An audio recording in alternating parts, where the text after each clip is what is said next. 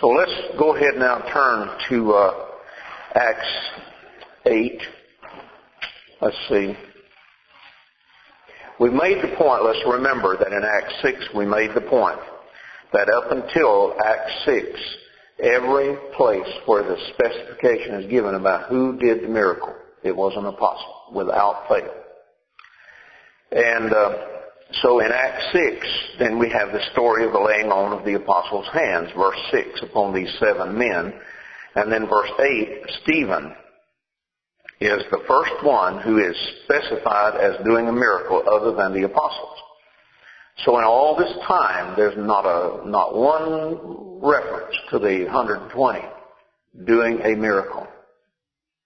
And now we have the first person other than an apostle, and that is Stephen. And then the second that's going to do a miracle other than an apostle is another one of that same 7. So you don't have people running all over the place doing miracles around here. It's the apostles and now these 2 men. And that's all. We can't find any other reference in these early chapters. So let's skip on over to chapter 8 now, because Stephen, of course, is slain, but he did do miracles. But in chapter 8, Philip went down to the city of Samaria and proclaimed unto them the Christ. And the multitudes gave heed with one accord unto the things that were spoken by Philip when they heard and saw the signs which he did. So the signs were such as to get their attention. And when they heard Philip preaching, the signs underscored that he was inspired of God. And it tells about the things that he did, casting out unclean spirits, healing the palsied, healing the lame. And the story of Simon the sorcerer is given because it happened, but it also serves to underscore the genuineness, the authenticity of these miracles that Philip was doing, because Simon was a professional magician, sorcerer, faker. So he would have been able to spot if these miracles were not real, and the thing that impressed him so was they're real. And therefore, he himself believed, and being baptized continued with Philip. And so that really enhances the genuineness of these miracles Philip was doing. And beholding signs and great miracles wrought, he was amazed. Now, so far, the people believed Philip preaching, and they were baptized. Simon believed, he was baptized. The people they believed Philip preaching the name of Jesus Christ. They were baptized. Verse 14, they had received the Word of God. Now, the reason I'm mentioning those is think about this in connection with what you've read about and heard about Calvinism. That you can't believe without a first work of grace. And so here they had heard. When they heard and they saw the signs and they believed and they were baptized, they received the Word of God. Now, according to Calvin, what all would have had to happen to you so far for that to occur? You'd have had to have the Spirit. He would have had to do a work of grace on you. Then nothing at all said about that. It's totally attributed to what they have heard and what they have seen. So in verses 15 and 16, Peter and John were sent for. When they came down, they prayed for them that they might receive the Holy Spirit. For as yet it was fallen upon none of them, only they had been baptized into the name of the Lord Jesus. Yeah, you put that with the other stuff they've done. They've been baptized into the name of the Lord Jesus, but they haven't received the Holy Spirit yet. So then they laid hands on them and they received the Holy Spirit. So the praying was that they might receive the Holy Spirit, but it wasn't only through praying. It was through the laying on of hands. But I think this suggests that it was not merely candy that the apostles could hand out to whomever they wanted to, that it had to be done in connection with God's desire, and so they prayed for them that they might receive the Holy Spirit. So that it was also up to God to whom they could give this gift, and they laid their hands on them, and they received the Holy Spirit. Now, verse 18 is very significant. Because verse 18 does not say, now when Simon thought he saw. So this is not Simon's words. These are Luke's words. Therefore it is Luke telling us that Simon saw that through the laying on of the apostles' hands the Holy Spirit was given. So right there you have the actual statement of how the Holy Spirit was given. It was given through the laying on of the apostles' hands. Because that is Luke's observation, not Simon's. So there's no question that's how it was done. So that's very important because it's establishing a chain by which this is accomplished. That God gave the Holy Spirit to the apostles by the Holy Spirit baptism, and then they laid their hands on others and gave them the power. But they had already done that to Philip. So the question is, why had Philip not given it to the Samaritans? He couldn't. So the one upon whom the apostles had laid their hands had the Spirit to do miracles, but he himself could not in turn give that power to anyone else. And I believe that that is the case. I never read of where one upon whom the apostles had laid their hands would in turn be able to give that power to someone else. I never read that. So the specification is here through the laying on of the apostles' hands. Well, already, if you just take that and, as you like to say, extrapolate from that, what's going to happen when the last apostle dies? There will be no one left to lay hands on someone and give them the Holy Spirit. And when the last one dies, upon whom the apostolic hands has been laid, then what? And we won't have any more miracles. Miracles will be over. Because, we do have a complete word. But there is a chain there that has an end to it. And that is another thing that leads to the firm conclusion that there would be an end to these miracles. They were not intended to go on forever and ever. So the story there about Simon and what he wanted to buy, give me this power that on whomsoever I lay my hands he may receive the Holy Spirit. Now, I'm sure that Simon wanted power to work miracles as well, but the primary thing he was interested in was buying the ability to give it to others. The only thing I can figure out is he was going to make a mint by selling that to other people. That's how these sorcerers usually did with their tricks. They would sell them to one another and they would make money. Well, if he had the power to give you the power to do miracles, how much would you pay me for that? See? So I think that's what he was, I think his covetousness and his avarice were coming with him, and they'd come along with him. He hadn't dealt with those things, and so Peter says, your silver perish with you because you have thought to obtain the gift of God with money. So you have neither part nor lot in this matter, for your heart is not right before God. So he's not going to have anything to do with the miracles because his heart's not right before God. They're not going to lay their hands on him, give him miraculous power. They're certainly not going to sell the gift. They couldn't sell the gift to him. So it couldn't be done like that. All right, so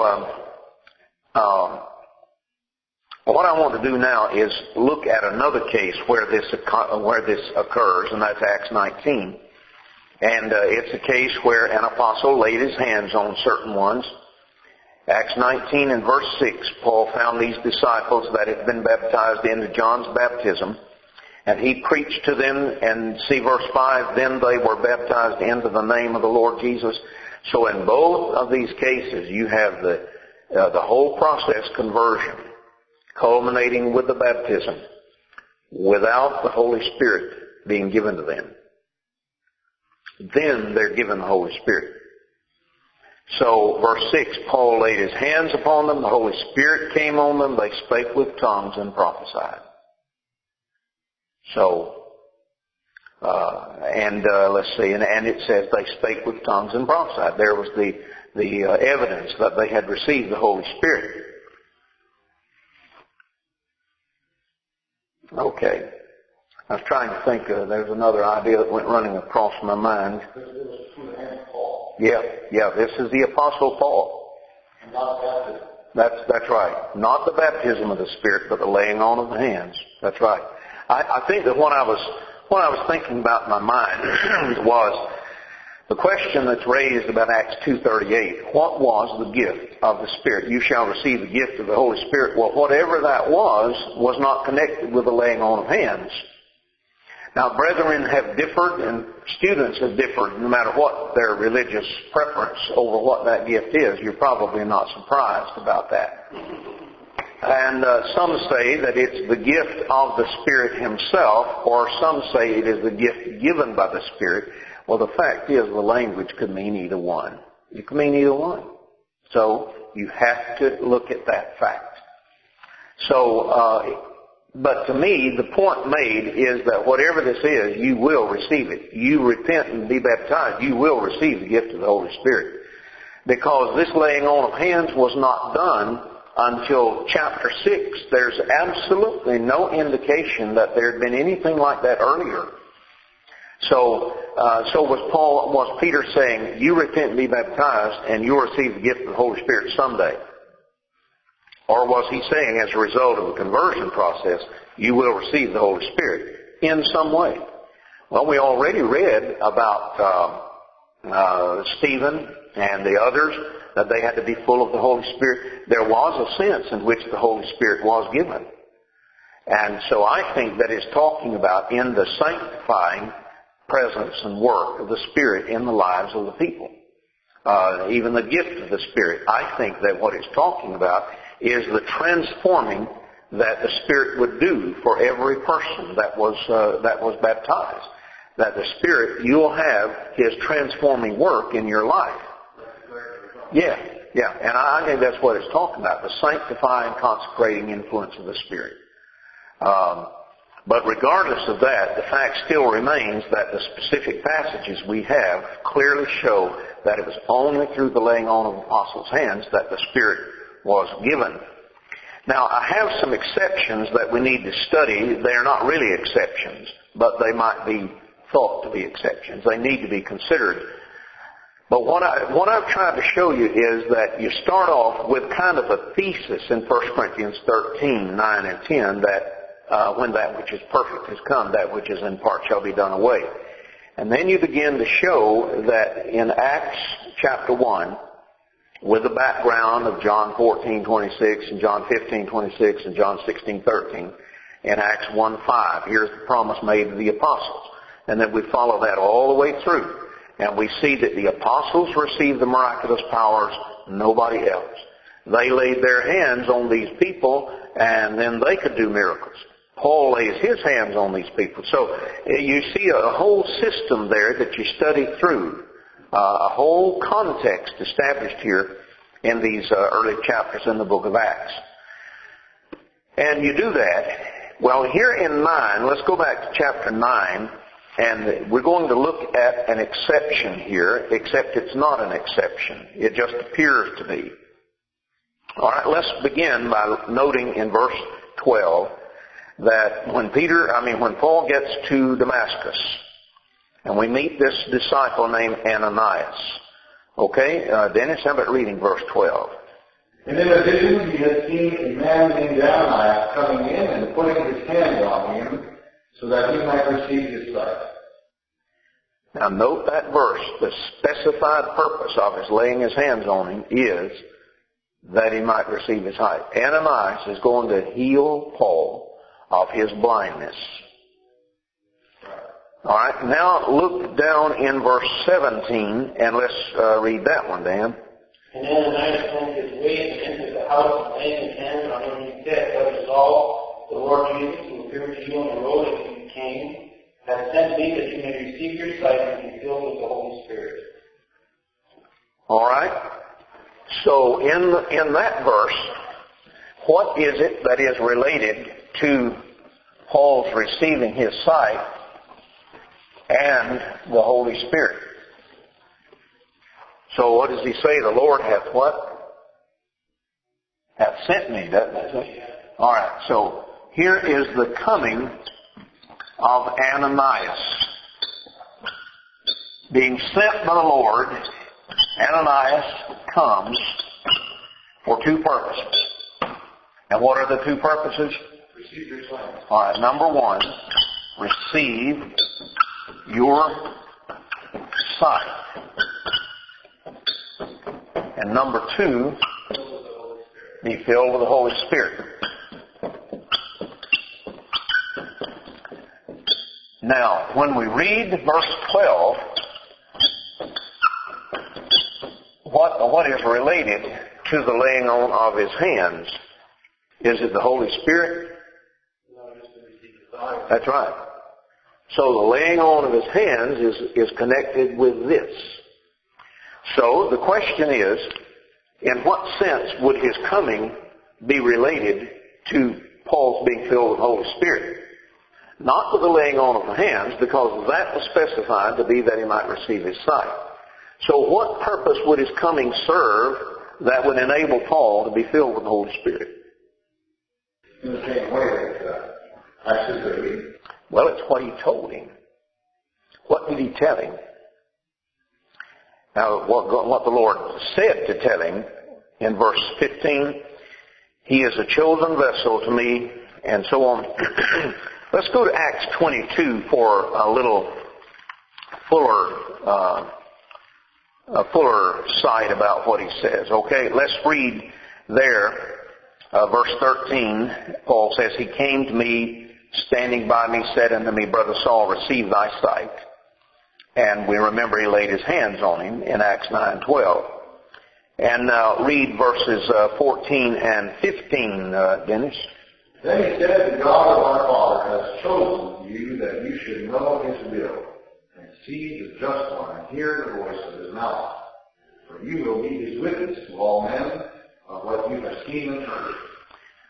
Therefore, what he does in the connection with receiving his sight is coming to help him receive his sight, the laying on of his hands. What he does, that he may be filled with the Holy Spirit, is to tell him of his apostolic commission. This is what the Lord has plans for you to do. Now the fact is, we don't read of the actual coming of the Holy Spirit upon Paul. That story is not recorded. When the Holy Spirit actually came upon him from heaven.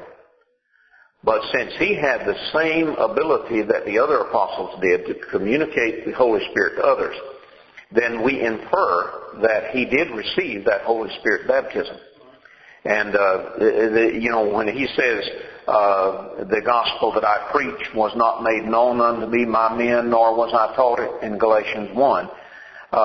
There can be no question, therefore, that he did receive the Holy Spirit, but there's no passage that says that Ananias laid his hands on him and gave it to him. So Ananias is no exception to this. The only verse that specifies what the laying on of his hands accomplished was to give Paul his sight back. It was his coming. The Lord hath sent me that these two things might happen. And this one happened because he laid his hands on him, verse 12 of Acts 9. This one happened because he told him when he got there of his apostolic commission. So this is not an exception to the idea that it was through the laying on of apostolic hands that the Holy Spirit was given, even though it might appear to be. But in that same chapter, chapter 9, you can look in both those verses, and you can make it clear what the purpose really was of his laying on of his hands. Now, another possible exception that someone might look at is in 1 Timothy 4 and verse 14. And this was a really interesting one. 1 Timothy 4:14. All right, now read that one, Dan. Do not neglect the gift that is in you, which was given to you by the prophecy, with the laying on the hands of the elder. Now, notice what the word was there in connection with the laying on of the hands. It was with. Now look at 2 Timothy 1 and verse 6 and read that one. Therefore I remind you to stir up the gift of God which is in you through the laying on of my hand. Now what's the difference between 1 Timothy 4:14 and the word that's used and 2 Timothy 1 and verse 6? One uses with and the other uses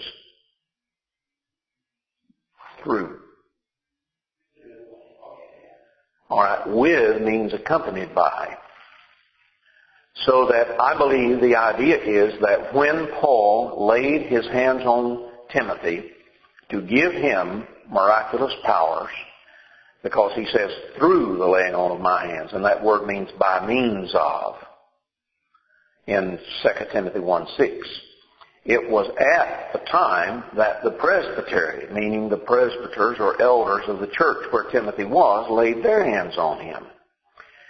Now, the brethren in Antioch laid their hands on Paul and Barnabas when they sent them out on the first missionary journey. What would they have laid their hands on them for at that time? To wish them well. Bid them farewell. Consecrate them to the work. So, when Paul is giving Timothy the Holy Spirit, it was with the laying on of the hands of the presbytery. And I think for the most logical presbytery that would have been, because that word means a group of elders, would have been the elders of Lystra, where Timothy had grown up, and from which Timothy went with Paul on these journeys. So, there's not really anything to be confusing there, because it doesn't say that it was through the laying on of the hands of the presbytery. It says with. Because, see, the point is that if you could find that the presbytery laid their hands on Timothy and gave him the gift of the Holy Spirit, gave him miraculous powers, then you'd have an exception to the idea that it was only done through the apostles. But it wasn't. That's not an exception, because it was with the laying on of their hands, meaning in the company of, accompanied by. Now sometimes you can say, I'm going to unlock this with a key. And in that sense, you'd be using with in the sense of an instrument. You're doing it with it. But with also can mean in the company of. And in this, that's what it means. It means in the company of. It does not mean with in the sense of with a screwdriver or with a key or something like that. So there is no exception in Scripture to this idea that the Holy Spirit fell upon the apostles and gave them miraculous powers. They, in turn, could lay their hands on someone and give them miraculous powers. But that person, in turn, could not turn around and give miraculous power to someone else. And one of the things, I want to go ahead, because this is when it's on my mind here. So let me go ahead and let me let you look at the last page of your notes there. And I want to read this quotation here. This is from Philip Schaff, one of the greatest of the writers on church history. Let me give you a minute to get that. So I think it's a very impressive quotation. Now, this is not a member of the Lord's church. This is I think he was a Calvinist. But he was really a great historian. The hand of God has drawn a bold line of demarcation between the century of miracles and the succeeding ages to show the abrupt transition and the striking, I think I meant by, to show by the abrupt transition and the striking contrast the difference between the work of God and the work of man, and to impress us the more deeply with the supernatural origin of Christianity and the incomparable value of the New Testament. So his observation is very powerful so far as I'm concerned, that he observes that the miraculous era was the first century. You come to the end of the first century, that's the miracles. They're gone. And this would fit in with what we have seen because as we pointed out, when the apostles die, the last one of them's gone. Nobody is there to give it to anybody else. And after the last person dies to whom it has been given, there's nobody else to do a miracle. Now there's one other case that we need to look at, and that's Cornelius. So let's go to Cornelius in chapter 10. So to sum up, there are two ways we read about in which men receive the Holy Spirit. One is the baptism directly from heaven without the imposition of the hands of men, and the other is through the laying on of the apostles' hands. And so the case now comes up about Cornelius. And I know you know the story about Cornelius. He was a Gentile. He was a God-fearer, but not a proselyte. Now, a proselyte was a Gentile converted to Judaism, including circumcision. But a God-fearer was a Gentile who accepted the God of the Old Testament and the moral things and many of the spiritual things of the Old Testament, but he did not accept Judaism as a whole. So Cornelius is called a devout man, which would be translated a God-fearer in some literature. That's what he was. So God told him, he sent an angel. The angel told him to go get Peter, who will come and tell you words whereby you will be saved. Now that's in Acts 11:14, where Peter is telling about what happened. And he uses in verse 14, he will speak unto you words whereby you shall be saved. So that's important to note, that it wasn't that you'll be saved by Holy Spirit baptism. You will be saved by words. Go get Peter. All right, so Peter comes, and when he comes and he preaches to them and so on, in verse 44, while Peter yet spake these words, the Holy Spirit fell on all them that heard the word. On all of them. Not just Cornelius, but on all of them that heard the word. And there was no laying on of hands here. Also, you can perceive that there is seemingly no indication on that Peter was expecting this. I think that it's pretty obvious that it was a surprise. And when he tells about this in Acts 11, he says, and as I began to speak, verse 15, and as I began to speak, the Holy Spirit fell on them, even as on us at the beginning. So I think that it's pretty clear this was a surprise to Peter. So not only did Peter not lay his hands on them, it hadn't even occurred to him. Because normally when they laid hands on them, was it before or after they had been baptized in the name of the Lord Jesus? It was after. So if Peter had been going to do anything like that, it would have been after they'd been baptized. So this is something that is totally outside of his expectations. The Holy Spirit comes upon Cornelius, this Gentile, and this really, really shakes the mind of Peter up. It's like God is taking him and shaking him, you get it? You get it now? So Peter is really seeing the point. And verse 45, they of the circumcision that believed were amazed, as many as came with Peter, because that on the Gentiles also was poured out the gift of the Holy Spirit. So the question that that we raise about this is, what was the purpose of this Holy Spirit falling upon Cornelius? Now, what the Pentecostal world likes to say is, so he could be saved. They view this as the miraculous experience that a person can expect to have in his conversion. And yet, in every reference, they were amazed because that on the Gentiles was poured out the gift of the Holy Spirit. See, the emphasis is not upon what it did to Cornelius. The emphasis is upon what the impact was on those who were there of the Jews, the Jewish Christians. Wow, look.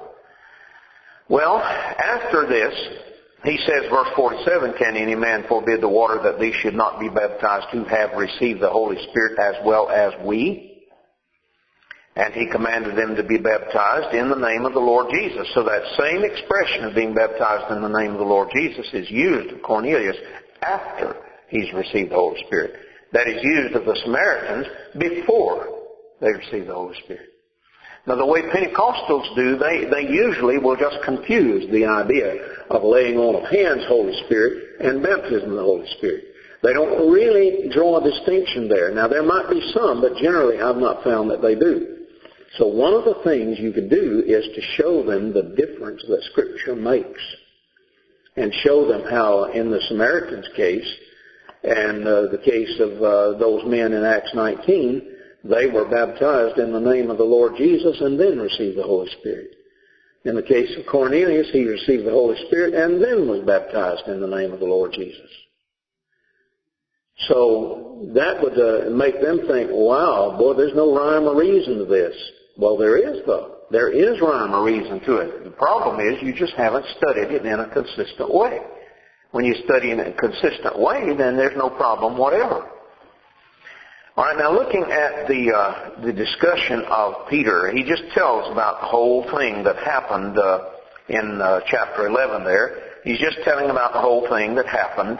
And then in verse 15 he says, "And as I began to speak, the Holy Spirit fell on them, even as on us at the beginning." So instead of saying the Holy Spirit fell on them, even as on Stephen and Philip and those others and the Samaritans upon whom we've laid our hands. No, it wasn't like that. For one thing, there was no laying on of hands involved. So the Holy Spirit fell on them. He means directly from heaven without human interposition. How far do you have to go back to get a case like that? Even at the beginning. Now, of course, in Paul's case, but Peter did not have certain knowledge of that. He wasn't there. So he says, even as on us at the beginning. Well, Peter, when you saw that, what did that make you think? Now, verse 16. Well, I remembered the word of the Lord, how he said, John indeed baptized with water, but ye shall be baptized in the Holy Spirit. Now, you can read some commentaries that will say this is not Holy Spirit baptism that Cornelius received, and they will go out of their way. They will move heaven and earth. Some brethren will just move heaven and earth to try to avoid saying Cornelius was baptized in the Holy Spirit. And I think why they do it is because they're trying to keep him from being an apostle. I think that's why. But my question is, if it were not Holy Spirit baptism, then why did Peter say, it reminded me of the Lord's promise, you shall be baptized in the Holy Spirit? That doesn't make any sense at all. If this is not Holy Spirit baptism, why did it remind him of the Lord's promise, you shall be baptized in the Holy Spirit? I mean, that just settles it as far as I'm concerned. If then God gave unto them the like gift as he did also unto us when we believed on the Lord Jesus Christ, who was I that I could withstand God? So that the point being made is a convincing of Peter. A convincing of Peter here. Who was I that I could withstand God? Obviously Peter is thinking about persuasion. God was telling me something here. What was he telling me? Read verse 18, Dan. When we heard these things, they became silent, and they glorified God, saying, then God has also granted to the Gentiles repentance to life. Well, the conclusion they granted was, the conclusion they came up with was, that's right. That's what God intends. So that the point was, God was saying, he knew that these Jewish Christians were going to have a hard time making this jump, getting past this barrier. So here, when Peter has made he's seen the vision of the animals let down the sheet. He's come here, he's preaching to Cornelius. Now that was a pretty big step for Peter to do. And now while he's there, God just sends the Holy Spirit down. That is God's way of saying, I want these people to be saved too. See, I have chosen them to give the Holy Spirit. Now, if I give them the Holy Spirit, then that means that I am willing and I desire for them to have the gospel too. That was the point. But isn't that what Jesus gave in the commission years before? Going to all the nations? That's right. This is the wake-up call. Yeah. And that's good. I'm glad you're thinking about that because you take in all three of the Great Commission accounts, all nations, every creature among all nations. And then think about on the day of Pentecost. Remember when Peter preached to them after he said, repent and be baptized every one of you, for unto you is the promise, and to your children, and what else? To all that are afar off, which would be Gentiles. So one of the things that this teaches me is that even when the Spirit revealed something, he did not necessarily reveal the understanding of it. it would therefore take time, as obviously it did take time for Peter to realize the full significance of what the Spirit had already revealed to him. What Jesus had said and what the Spirit had moved him to say with his own mouth, he still had not fully perceived what this meant. But you're exactly right. And to me, that is good evidence to show that this process of inspiration and revelation that we've talked about did not necessarily convey understanding automatically. I don't see any other conclusion from that. Because if it did, then on the day of Pentecost at least, he would have fully understood this about the Gentiles. Because he said it with his own mouth. And yet it was not until this vision that he had on the housetop and then coming here and seeing the Holy Spirit coming upon the house of Cornelius, not until then did he really get that point. Yes, to feel that vision was quite a fact going on. That's a strong argument to the fact that the knowledge is more important than the Spirit. Like for those who are getting all the Spirit, you know what you're saying. You can value the understanding. That's right. It's the understanding that comes from the knowledge that's going to make the difference. Well, tomorrow being the last day, isn't that something? Tomorrow,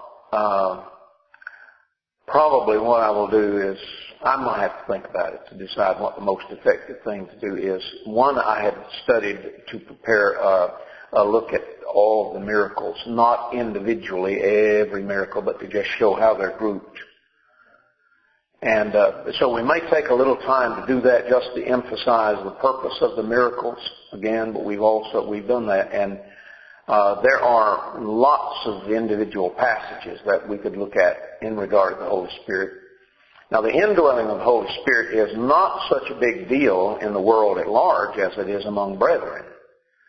And I have some material on that. So we may do some on that. So let me just think about that, and we'll have our last lesson on that tomorrow. Do you guys have any questions about the Holy Spirit? Another thing we could look at, and we need to look at, is the healing, the so-called miraculous divine healing. So I think we may need to look at that some too. So somewhere it says when the apostles laid their hands, somebody gets sick. Yeah, James 5. Yeah. So we'll just make tomorrow a cleanup day and try to get everything we haven't touched on, at least most of it.